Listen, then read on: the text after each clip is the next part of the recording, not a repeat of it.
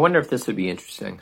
Sometimes anti-abortion activists, extremists, like to say that, even pro-choice philosophers agree that beginning fetuses and embryos are human beings, and they're okay with killing human beings.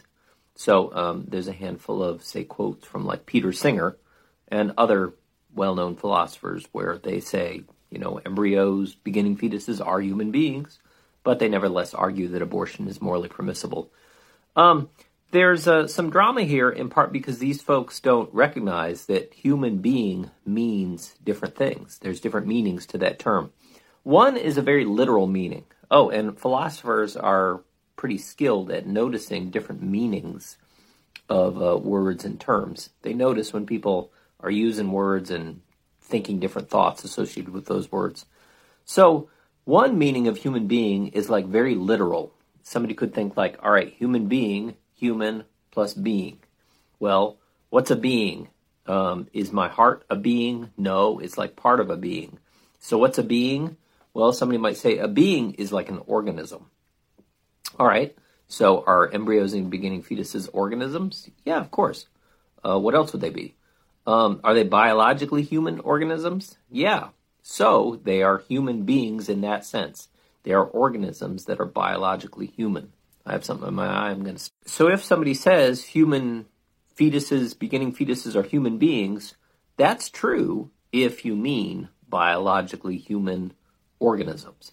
If somebody denies that they're human beings, well, that's false if you mean biologically human organisms. Now, the ignorance comes in thinking that just because something is a living biologically human organism, that like automatically means abortion is wrong or that fetuses have moral rights or anything like that. So here's the argument. Beginning fetuses are biologically human organisms. If something is a biologically human organism, then it is usually wrong to kill. Therefore, beginning fetuses are usually wrong to kill. Well, that second premise, a thoughtful person is going to wonder, well, why should I believe that? I mean, just because something's a biologically human organism, that doesn't clearly make it wrong to kill. And then they'll be on the topic of thinking about like, well, what makes me wrong to kill? What makes us wrong to kill? And if somebody says, well, we're wrong to kill because we're biologically human organisms, people are going to say, well, we know we're biologically human organisms. Tell us something we don't know. What makes beings like that wrong to kill? And then we get on answers like, well, they usually want to keep living. Usually living is a benefit for them. Things go worse for them if they are dead, et cetera, et cetera. And those are like real answers. And then we can think about, do those answers apply to embryos? Do the reasons that we are wrong to kill, do the best reasons why we're wrong to kill, apply to embryos and beginning fetuses?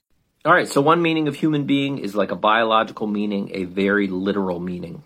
There's another meaning, though, that is kind of, you could get at like this. Suppose there's a relative that has been in a coma for a very long time or has been brain dead for a very long time, but their body is still alive. People would say, well, there's a biologically human organism there. It's not like a duck or something like that. Their living body is a biologically human organism, but the human being is gone. And what do they mean by that? Like the thinking, feeling being is gone.